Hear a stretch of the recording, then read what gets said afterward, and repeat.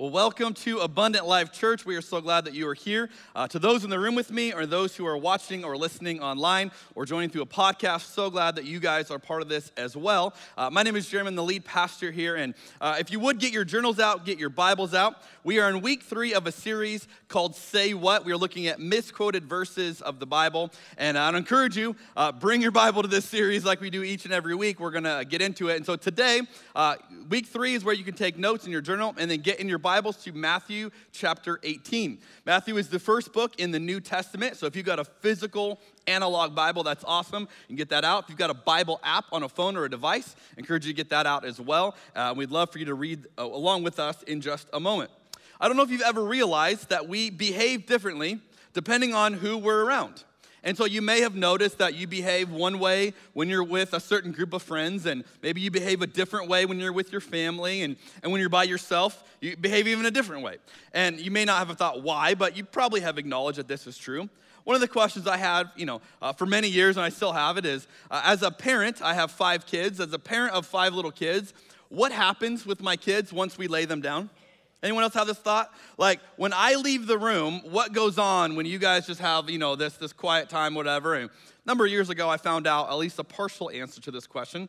We were moving some furniture around, and in our house at that point, we had this landing area right outside the kids' bedrooms, and we had these 2 chairs set up there that were not normally there, but they were just there because we were moving things around. And so when you have 5 little kids, you have to divide and conquer on bedtime.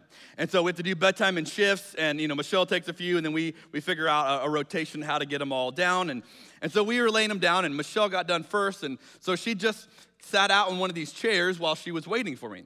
Well, I finished up laying the kids down, and then I saw her there, and so I was like, all right, I'll sit with you. And so we just kind of sat there, and we were both sitting in the dark because it wasn't like really set up like that, and we're out, side of the kids' bedrooms, and had that moment where every parent understands, you just go, finally, my time. Like for the first time of the day, you just catch your breath, compose yourself, and so we're just sitting there, just unwinding, just trying to process this moment, and we're both sitting in the dark. Well, after we're sitting there for a few minutes, we're just talking quietly, I begin to see some activity in our kids' rooms. Now I'm thinking, this is gonna be funny because we're gonna have a front row seat for this. And so all of a sudden, one of our kids pops their head out, looks out, sees that the coast is clear, and then tiptoes over to the stairs and looks over the ledge and sees that no parents are around. Runs back in, gives the all clear to the siblings. And so all of a sudden, everyone's out, and they're like going in and out of each other's rooms, and we're watching this, and it's one of those moments as a parent, you might know this, that you're supposed to be mad, but you're laughing too hard, that you're not ready to be mad, but you're supposed to be mad, but you're just like, this is really funny. They don't realize that we're here, and so they're going in and out, and they're having just a great old time with all of them. They think that nothing's going on, and we're watching this in the dark and just can't believe it. This is just so comical. Well, they're getting more and more bold, as they think like they've got the whole upstairs to themselves. Mom and dad are gone, and they're just walking around, and one of them is like walking around, and all of a sudden he glances over because there's no reason to look in these, this dark area because there's not normally stuff there, and he glances over where we're sitting and can notice like there's 2 silhouettes there, but can't quite make it out. Like looks like mom and dad, but it doesn't make sense. Why would mom and dad be sitting there? And so he just freezes, looks over there, and then I'll never forget this. Slowly begins walking toward us. Then gets within a few feet of us, his eyes are adjusting, right? And he goes, whoa, mom and dad. Then I'll never forget what he said next. He goes, I was looking for you guys.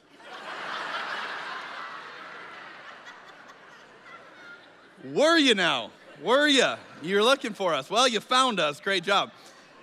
Why is it that we get a little bit weird, a little bit different when there's different people around? Well, actually, that's what we're going to talk about today, and we're going to look at our misquoted verse. Involves how things are different when we're in a group of people. And so if you're with me in Matthew 18, verse 20 is our misquoted verse of the day. It says this is Jesus talking.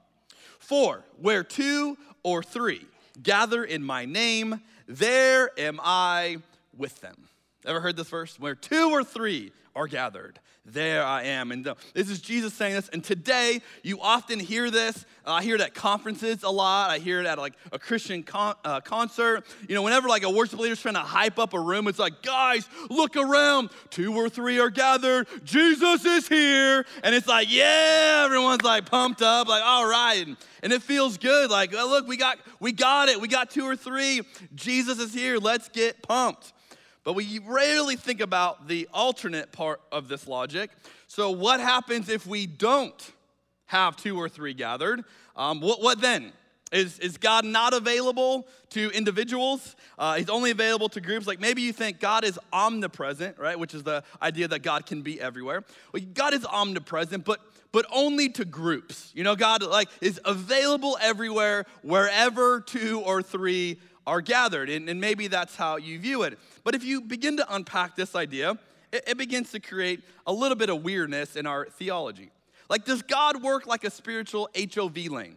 Is that how God works? And so, you know, like, you got to have a certain amount of people with you to get that lane, but if you get enough people, God will show up, and then you can ride on this lane, and if you, I'm sorry, you're driving by yourself, can't use that lane today, you're going to have to wait another day until you can get access to God. Is this how God works? Well, hopefully you begin to see that would create a little bit of weirdness with our theology. Like, imagine the Apostle Paul is going, all right, I want to write a letter to the Ephesians. Hey, somebody get Barnabas so we can invoke the Holy Spirit because I need to write a letter here and can't do it by myself. Or maybe you wanted to pray and you're like, I can't wait till my roommate gets home so that I can pray with my roommate and that way God will hear us. You know, God will be there. Or as a preacher, if I said, hey, I want to work on a message for this weekend, but I'm going to have other staff members involved at every point, otherwise God won't meet me there. I mean, is this verse intending to create a critical mass requirement of unless you have this, God will not show up? Is that really the point that we think is going on here? Well, to get context, you have to read around a verse. Usually you have to go back a few verses ahead and go, what was said before this that gives us context for what we're talking about? And here's what's interesting about this one. If you go a verse earlier, you actually get a different way to misquote this verse. So today is kind of like a buy one, get one free on misquoted verses. And so I'm going to show you, if you go back one verse to verse 19, notice how you can misquote it in a completely different way. Matthew 18:19. Again, truly I tell you, that if 2 of you on earth agree about anything they ask for, it will be done for them by my Father in heaven. For where 2 or 3 gather in my name, there am I with them. So you add a verse before, and now we figure out a formula for prayer. If your prayers aren't getting answered, now you know why. Because you're praying them by yourself. And so maybe you think it works like this. Okay, God, I'm praying to you, but as you can see, I got my friend Ben here. And Ben and I, we're praying together, and we would like to ask for, like 2 Corvettes. And we're asking in your name, of course, but because there's 2 of us, I think you're spiritually obligated to answer this one. So, ball's in your court, right? Now, here's the deal. You might think, okay, this is a formula. I can use this. Like, this is how I'm going to get whatever I want. And if you're looking at God and you're thinking, hey, you're going to create a formula to figure God out, I got bad news for you. Jesus doesn't do formulas. And so you might think that this is giving you a formula, but you would be misunderstanding, you'd be misquoting it out of the context in which it really is. This is not about a formula. They may be going, okay, Jeremy, what is it about then? Well, if we want to know the context, I would suggest we go back to verse 15. And so I want to encourage you, if you've got your Bibles, we're going to go back a few more verses to see the setup of what on earth are we talking about? Why are 2 or 3 people getting together and doing these different things? And here's what it says in Matthew 18, verse 15. If your brother or sister sins, go and point out their fault just between the 2 of you. That sentence is so profound and life-shattering, I'm going to read it again. If your brother or sister sins, go and point out their fault just between the 2 of you. If they listen to you, not just hear you, but respond, if they listen to you, you have won them over. So what we see of this, section, the context is dealing with sin in the church. Now, that would be an advanced level of calling out sin in someone. So I would say a more introductory level of what does this mean is dealing with conflict in the church. What do we do when we have conflict? Obviously would apply to dealing with sin, but I think this verse applies to a whole lot more with that. Of how do we handle conflict within the church? How are we supposed to think of that? Well, Paul elaborates on this idea elsewhere. He says it like this in Galatians chapter 6. Brothers and sisters, if someone is caught in a sin, you who live by the Spirit should restore that person aggressively. Right? That's how we read it. Restore that person gently, but watch yourselves or you also may be tempted. Now, if you ever do actually deal with conflict in the church, what happens for most of us is we let it boil up inside of us. And so we start the conflict, we're at like a 1 or a 2 on the scale, and then it gets to a 3, then a 4, then a 5, then a 6, then a 7, then an 8, then a 9, and then by the time you go to that person, you are ready to go, and you just unload on them, and they're like, whoa, I had no idea we had conflict, I had no idea you had an issue, and that person is just reeling, and Paul goes, no. Restore that person gently.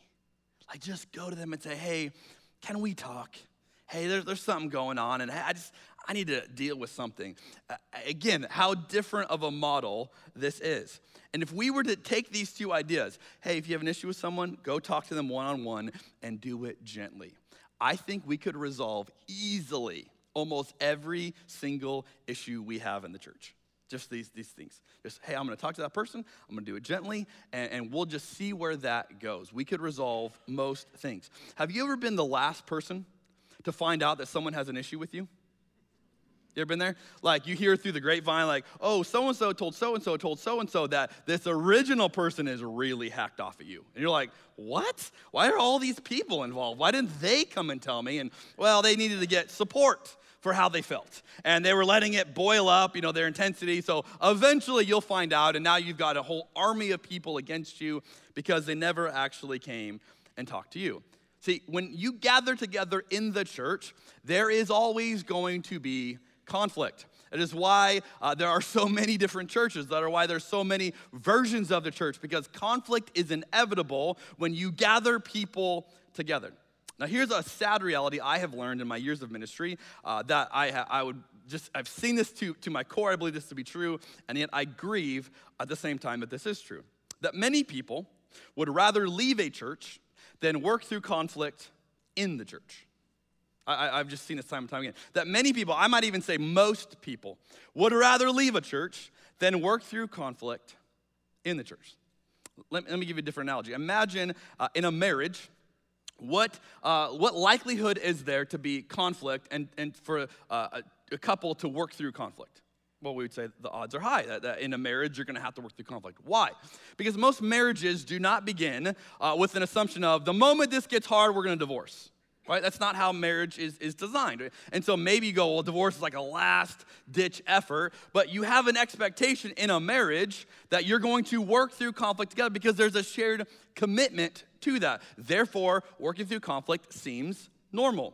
But most of us, we don't attend a church and we don't think of it at all like a commitment to a marriage. We attend church with a prenup already. Right? I'm going to go there, and here's what I'm taking when I leave. And so we already know when things go wrong, here's how I'm going to leave. Now, I'm not suggesting you have to marry the local church, but I don't think we should be casually dating the local church. I think there should be a little bit more of a committed relationship there, and so that there should be an expectation of when there is conflict, here is how I'm going to navigate it. Here's how I'm going to work through it.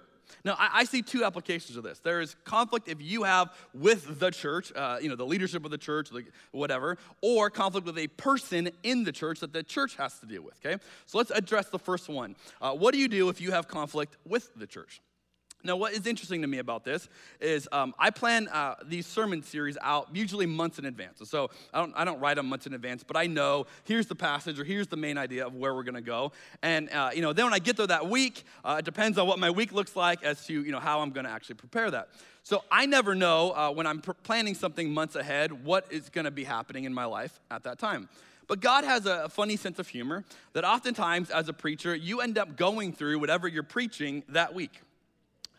which means I should preach on far happier topics than I do, so that I can experience all the blessings of God, But nonetheless, when you're dealing about conflict in community, you're going to experience it that week. And so I had two stories that I experienced, just me personally this week, that have got me thinking about this idea.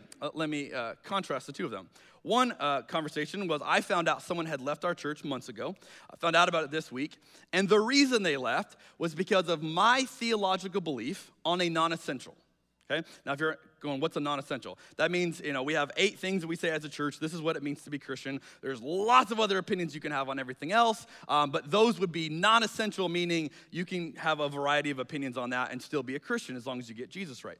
So a family left because of my belief on a non-essential of the faith. Here's the sad irony. I don't even believe what they think I believe. So they left the church over something they think I believe that I don't actually believe, but I never had the chance, or they never got a chance to hear someone go, no, that's not actually true. He doesn't actually believe that. And so I was grieving this week going, man, that's so sad to me that someone would leave, and not even the fact that it's a non-essential, so you don't think you should leave a church over non-essentials, but whatever, but someone left over that because of their view of something that wasn't even accurate.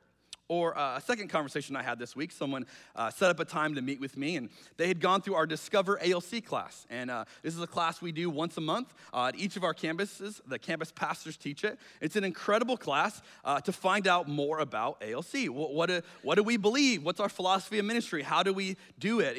If you want to get, really some next steps, this is a class I'd recommend to you. And someone had attended this, and in that class, we go through our list of 8 essentials of the faith. And she had a question about 3 of them. And so she set up a time. She said, hey, I want to meet with you. And so I said, okay.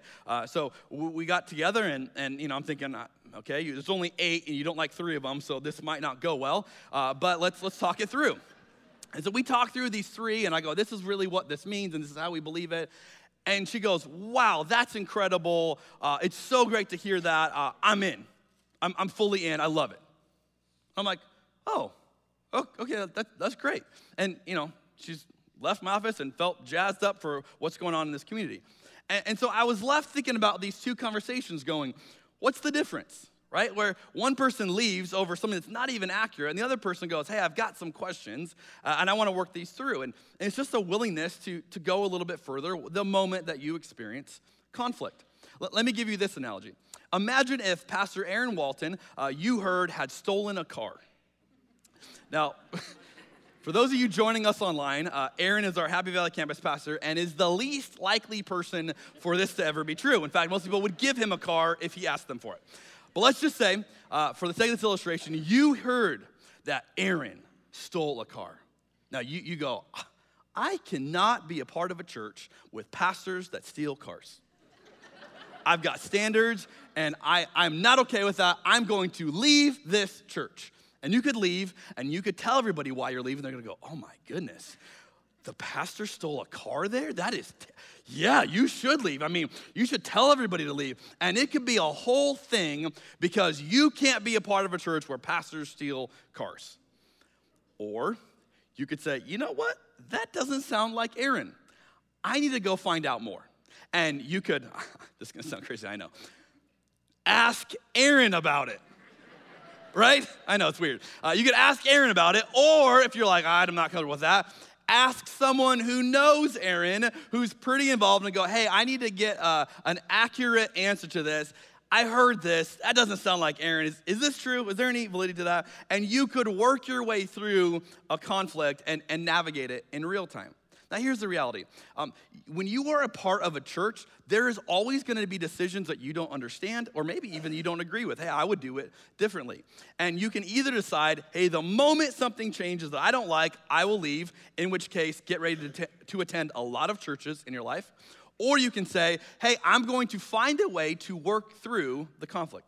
Now, here's the deal. I would love to personally meet with every single person of Abundant Life on every single question you have. My time does not create that. I could never pull that off. I would love to do that. But I would hope that you would ask someone right? That you would go, hey, I need to find a credible source and go and verify, or I'm frustrated with something, I need to talk to someone about it. That could be another staff member, could be someone in your life group, it could be someone that attends with you, that you would feel like you could work it through with someone rather than going, wow, I have conflict, I must need to leave this church. So that's one way of thinking about this is, okay, conflict with the church. But what about if the church has conflict with someone and the church needs to resolve it? And the church needs to address something going on. How do we do that? Well, let's keep reading. We'll find out the answer to that one. Verse 16 says, but if that person will not listen, take one or two others along, so that every matter may be established by the testimony of 2 or 3 witnesses. If they still refuse to listen, tell it to the church. And if they refuse to listen even to the church, treat them as you would a pagan or a tax collector. Yeah, there we go. Okay, let's, hold on. Let's unpack this, because some of you just got really excited. No, the goal here is to address conflict, to address sin with as few of people as possible. Okay, so the goal is not, yes, I get to get all my friends, we're gonna gang up on this person, and we're gonna humiliate them. No. You begin with one-on-one conversation, and then you escalate it, you bring a few other people in as needed. This is how it is recommended to deal with sin in the church. Now, here's the reality. I often hear from people that want me as the pastor to regularly call out sin from the pulpit. You need to preach sermons against this sin, against these people, against this group. You need to call it out. And yes, that is one way of addressing issues. And sometimes I might call something out and go, hey, we got to talk about this. This is a problem. But here's the reality. If we understood Matthew 18 and we all took ownership of this, there would be very little need for me as the pastor to call it out publicly. Because the moment you see an issue, the moment you have a problem, you go, I'm going to go address it. I'm going to go talk to that person. And if you as the church did this, we wouldn't have to have these big, huge, hey, let's come down hard on them. We would just deal with it in real time, and it would just naturally work its way out. But most of us, we think, oh, this Matthew 18, that's for like the pastors to do. They have to do that. No. Jesus is instructing us how to have Christian community. If you want to exist with the people around you, this is what it takes. You have to be willing to have hard conversations if something needs to be called out. So why are we bringing other people involved then? What's the deal with that? Well, have you ever noticed that sometimes you can be so heated in a conversation, so emotionally invested that you're not really hearing the person, accurately? And so what you think you're hearing is not actually what they're saying to you. And someone else can come in and go, whoa, slow down. They're not saying that to you. This is what they're saying. And you go, oh, okay, I heard it wrong. Or parents, you ever had it where you tell your kids something over and over and over, and they ignore you, and they ignore you, and ignore you, and one other person they meet tells them that, and they go, I just got the best advice ever. What? I have been telling you that. They're like, no, never heard that from you. But this person said, and you're like, whoa. Why? Because they heard it from someone else. They were able to understand it. This is what happens with the church. That you might have a disagreement with someone, you might have an issue. If you bring someone else who cares about both of you and has the same Holy Spirit, that you can begin to resolve conflict and you begin to work through conflict in a healthy way. Now, what about that phrase of pagans and tax collectors, right? So, Jeremy, doesn't that mean that at a certain point we can just write people off and we are justified to do it? That's why we all got a little bit excited when we got to that verse. So what's a pagan and tax collector? If you're new to the church scene, new to the Bible, you're going, I'm not understanding why this reference. What's a pagan, what's a tax collector? These were outsiders in this culture, okay? These are the people that are unlikely to be involved. These are like the people you would not expect to be in this kind of community. So today, how does the church treat outsiders? How should we treat people who would be unlikely people to be a part of this because of what they believe or how they behave or whatever? How does the church treat them? Well, it depends on which church you go to, but I can answer it for Abundant Life. How do we treat outsiders? We give ourselves to make the gospel good news for them. That's how we treat outsiders. We expect our family to serve them. So if you're an outsider and you go, I don't feel like I fit in here, we're so glad that you're here. We're going to serve you. That's our posture to you. We're so glad that you're here, that while you're processing this and you're just determining if you want to follow Jesus and if you want to experience, discipleship with us, you want to become more like Jesus, while you're weighing that out, we're going to keep serving you in the meantime. That's how our church does it, with the hopes that one day you would say, I want to be a part of this family. I want to do what you guys are doing. I want to be like that. I want to become more like Jesus, and I want to serve other people with you. And we would say, absolutely, come on in. But if you have someone who's in the family, who is living in sin, who is having huge issues, creating division in the church, it is the responsibility of the church, meaning all of you and me and all of us together, to address it, to call it out, and to hopefully work toward a restoration, work toward some type of solution. And if it doesn't work, you say, all right, look, you're still welcome here, you're just not going to be a part of the family until this changes or until you work this through. But the whole idea is for restoration. It is for healing. It is for a broken relationship to be restored. It is never a free pass to go. The moment someone is in that category, write them off, be done with them, and you have biblical precedent to do so. That is not what's going on here. Now, with that in mind, let's get to verse 18, and we'll read through verse 20 to see how all this fits together. Jesus says, truly, I tell you, whatever you bind on earth will be bound in heaven, and whatever you loose on earth will be loosed in heaven. This is a very confusing passage to a lot of people. I would translate it like this. The decisions that the community of the church makes matters immensely in people's lives. The decisions that you and I do when we forgive, when we don't forgive, when we work through things, that these have eternal implications for people's lives. It matters so much. Verse 19. Again, truly I tell you, that if two of you on earth agree about anything they ask for, it will be done for them by my Father in heaven. For where two or three gather in my name, there am I with them. See, the context here is dealing with sin.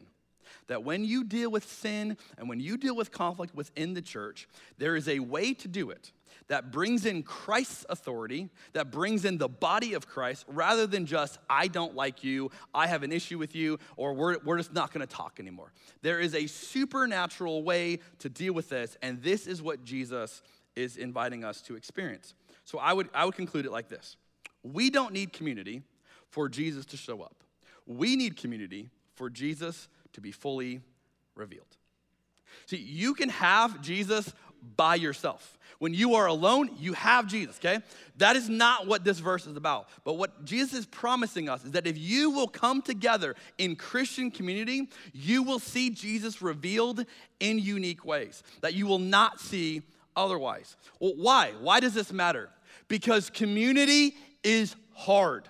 If you've never experienced this and you're going, I don't think it's that hard, it's incredibly hard. Being a part of a life group is hard. Being a part of a church is hard. Serving at a church is hard. Why? Because relationships are hard. Every single relationship. And if you don't begin with that premise, the rest of what Jesus is saying won't make sense to you. You're going, why do we need that? We need it because relationships are so hard. And in case you need a reminder, watch this.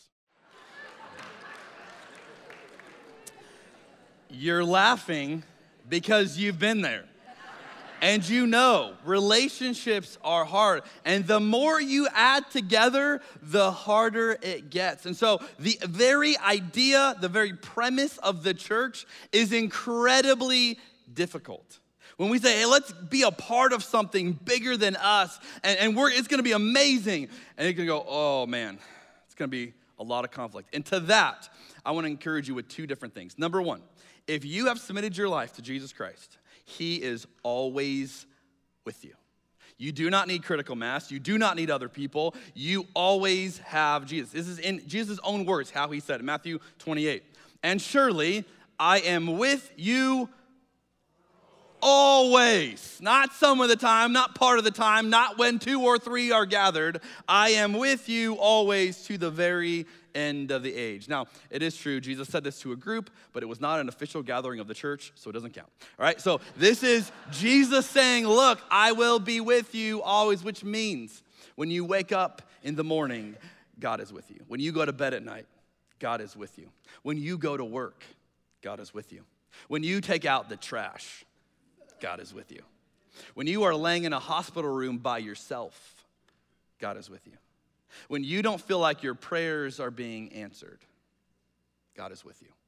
This is so fundamental to following Jesus, and yet we overlook this simple reality. As Greg Boyd says it, reality is always now. And the single most important aspect of reality is that God is present in it every moment. To forget that God is present in any given moment is to forget the most important aspect of that moment. And so we begin and we conclude with the reality that God is with us. We do not need two or three in order to experience God. But what this verse also teaches us is that God will supernaturally empower the community of the church. That God will supernaturally aid us in what we are attempting to do because it is harder than we can pull off on our own. And so Jesus says, hey, I'll help you. This is why we pray in groups. Not because we can't be heard by God if we don't pray in groups, but because something else happens to us, to one another, to our revelation of God as we pray in a group. It's been illustrated a variety of ways, but I love this simple illustration. If you think of it like a triangle, we're all trying to get to God. I want to experience God. I want to see God. And so if I start here, I can just approach it, me and God, or I can go, hey, I'm also going to connect with you. And as you and I connect, we both will be drawn closer to God. This can happen in a marriage centered on Jesus, can happen in a friendship centered on Jesus, can happen in a community centered on Jesus. This is what happens when we come together. Now, in our culture today, it's incredibly popular to say, no, let's just be individualistic. It's about you and God. You don't need the church. You don't need religion. You don't need all that other stuff. It's just you and God. And what that approach does is like, I'm just going to have this. And many people try to do this, and you will never fully experience Jesus by yourself. Now, it doesn't mean he's not with you. It just means when you experience him in community, you're going to see God show up in unique ways. As you resolve conflict, as you work through things, you're going to see Jesus. Which is why we encourage you, hey, you want to be a part of the family here? We're going to give you some practical steps that we'd encourage you to take. For example, everyone we'd recommend to be in a life group. Oh, I don't have time for life groups. Why would I do that? Because when you go, hey, I'm going to be over here. I want to get to God, but I'm going to bring you into it. And a whole bunch of yous into a life group who know me, and together we're going to experience God. You all are going to see God work things out in a unique way. If you've ever been a part of a life group, lots of conflict in life groups. Why? Because it is community and it is hard, and Jesus says, I'll help you work through it. So we'd encourage you, hey, if you want to be a part of the family here, we'd encourage you to serve on a team. Why? Because when you begin to serve with a group of people week in and week out, and together you are doing the ministry of the church, you cannot help but see and experience God in unique ways. So I would encourage you, you should be constantly talking about your faith. You should be constantly talking about what Jesus is doing in your life. To people who live next to you, your literal neighbors, you should talk to them about Jesus. To the people you work with, to your friends and your family, you should constantly be talking to them about Jesus. Why? Because when you do that, you will both experience God in unique ways. You see, we don't need God to be, to show up. We don't need people to show up. We need God to be fully revealed in the sense of community. And it only happens when we invite others into this conversation. Now, if you're here with us today and you're going, I'm in. I want to experience this. I'm missing out on the triangle. I'm not fully getting that. I want to encourage you to go to Starting Point after the service and just say, hey, I need a next step. I need something. I need a life group or a serving team or something. I need to be a part of what is going on here so that other people can be a part of my life. Will it be hard? Absolutely. And Jesus has supernaturally promised to help us make it work. Let me close with something that Mike Pilavachi said. He said, being plugged in to a good church is better than listening to a podcast from a great church. Involvement trumps eavesdropping. Now, here's the reality. You can pull up your podcast and you can find many preachers far better than myself. If that is what church is to you, that's all a church is to you, you can find that. But I would hope you realize that the church is not just the person talking on the weekend. The church is the community that you're a part of when you are doing life together, when you are serving together, when people are doing that with you. And that is what beats eavesdropping. But most of us, if we're honest, we show up and we eavesdrop and we go, I didn't fully get much out of it. Well, if you're eavesdropping, you're never going to fully experience God. We're going to encourage you, get involved, let people in, enter into the messiness of community because it's always worth it. And that is how we see a more complete revelation of who Jesus is. Let's pray together. Well, Jesus, as we explore you through community, we ask that you would help us here, that you would motivate us and encourage us that it's worth it. That it might be easier to sit on the sidelines and not take that risk and not enter into the messiness of that. But if it's just us and you and we don't ever allow others in, we're not going to fully see how you show up in the midst of community. And so, God, I pray that we would begin with the premise that you are already with us. But for us to see your fullness, we need to see it in community. And you showing up to help us work through conflict, to work through sin, to move together as a group, to be vulnerable with one another, to heal and to forgive and to work through all these dynamics. And in the midst of that, we will see a beautiful picture of you. And so we ask that you would teach us how to do this, that you would motivate us to do this, that you would give us the right heart when it comes to conflict and how we try to resolve it. And God, we thank you that you have promised to help us in this because we know that this one is far beyond us. And so would you encourage us and instruct us to move forward in Jesus' name? And all God's people said, amen.